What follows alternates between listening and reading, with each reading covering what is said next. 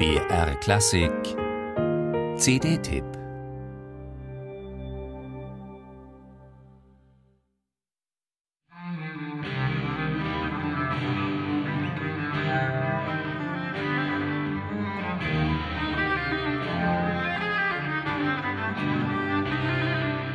Es hätte auch leicht daneben gehen können.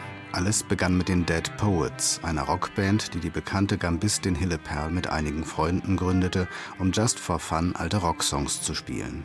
Bald stellte sich heraus, dass ihre Gambe in diesem Kontext schlicht zu leise war. So fand Hille Perl den Zugang zur E-Gambe, einer elektrisch verstärkten Version des altehrwürdigen Instruments mit kleinerem Klangkörper und Tonabnehmer unter dem Steg.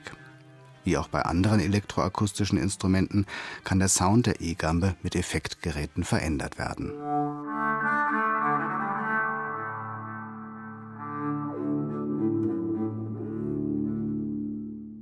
Born to be Mild, der Titel dieser neuen Hille Perl CD, beschwört sofort Assoziationen zu Easy Rider und Steppenwolf herauf.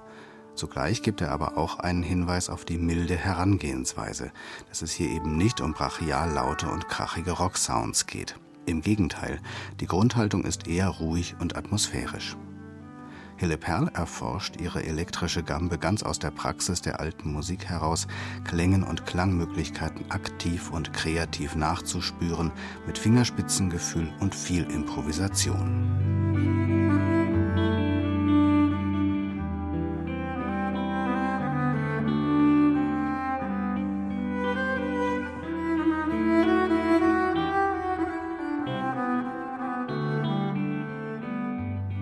Durch dieses spielerische Konzept verschmilzt die bunte Mischung von Stücken quer durch die Jahrhunderte und Stilrichtungen zu einem organischen Ganzen.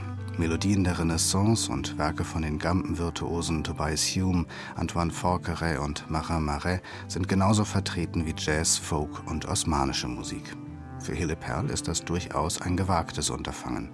Rückhalt findet sie bei ihren Mitmusikern.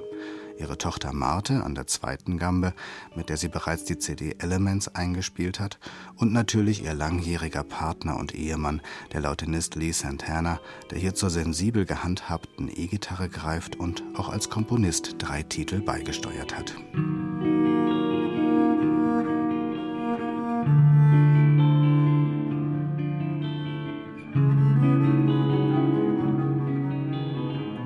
Diese CD passt in keine Schublade.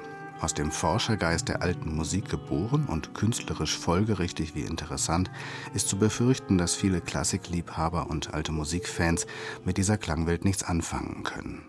Das wäre aber schade, handelt es sich doch um einen gelungenen Versuch, den Ansatz der historisch informierten Aufführungspraxis um die klanglichen und musikalischen Möglichkeiten der Rockmusik zu erweitern.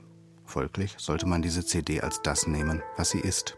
Ein musikalisches Experiment ohne stilistische Scheuklappen und es einfach nur genießen, wenn Hille Perl, wie sie es selber nennt, in die amphibischen Möglichkeiten ihres Steve Vai Bad Horsey Wah Wah Pedals abtaucht.